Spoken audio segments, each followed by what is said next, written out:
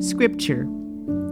The way we read, understand, and interpret Scripture is so important. Did everything happen exactly as it is presented? Did the authors take liberties for the sake of emphasis and making a point?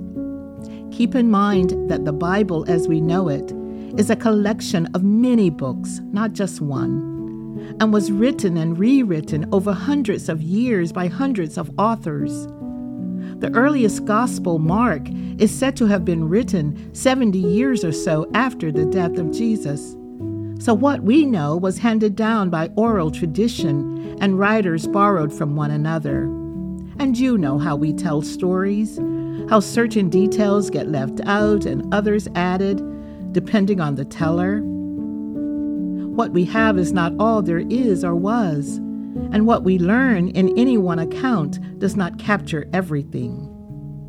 All of humanity, including Scripture, is one big story about God's love for and engagement with God's people. The story is still being written, and we are all part of it. Dear Lord, thank you for your word that continues to speak life and never returns void. Amen.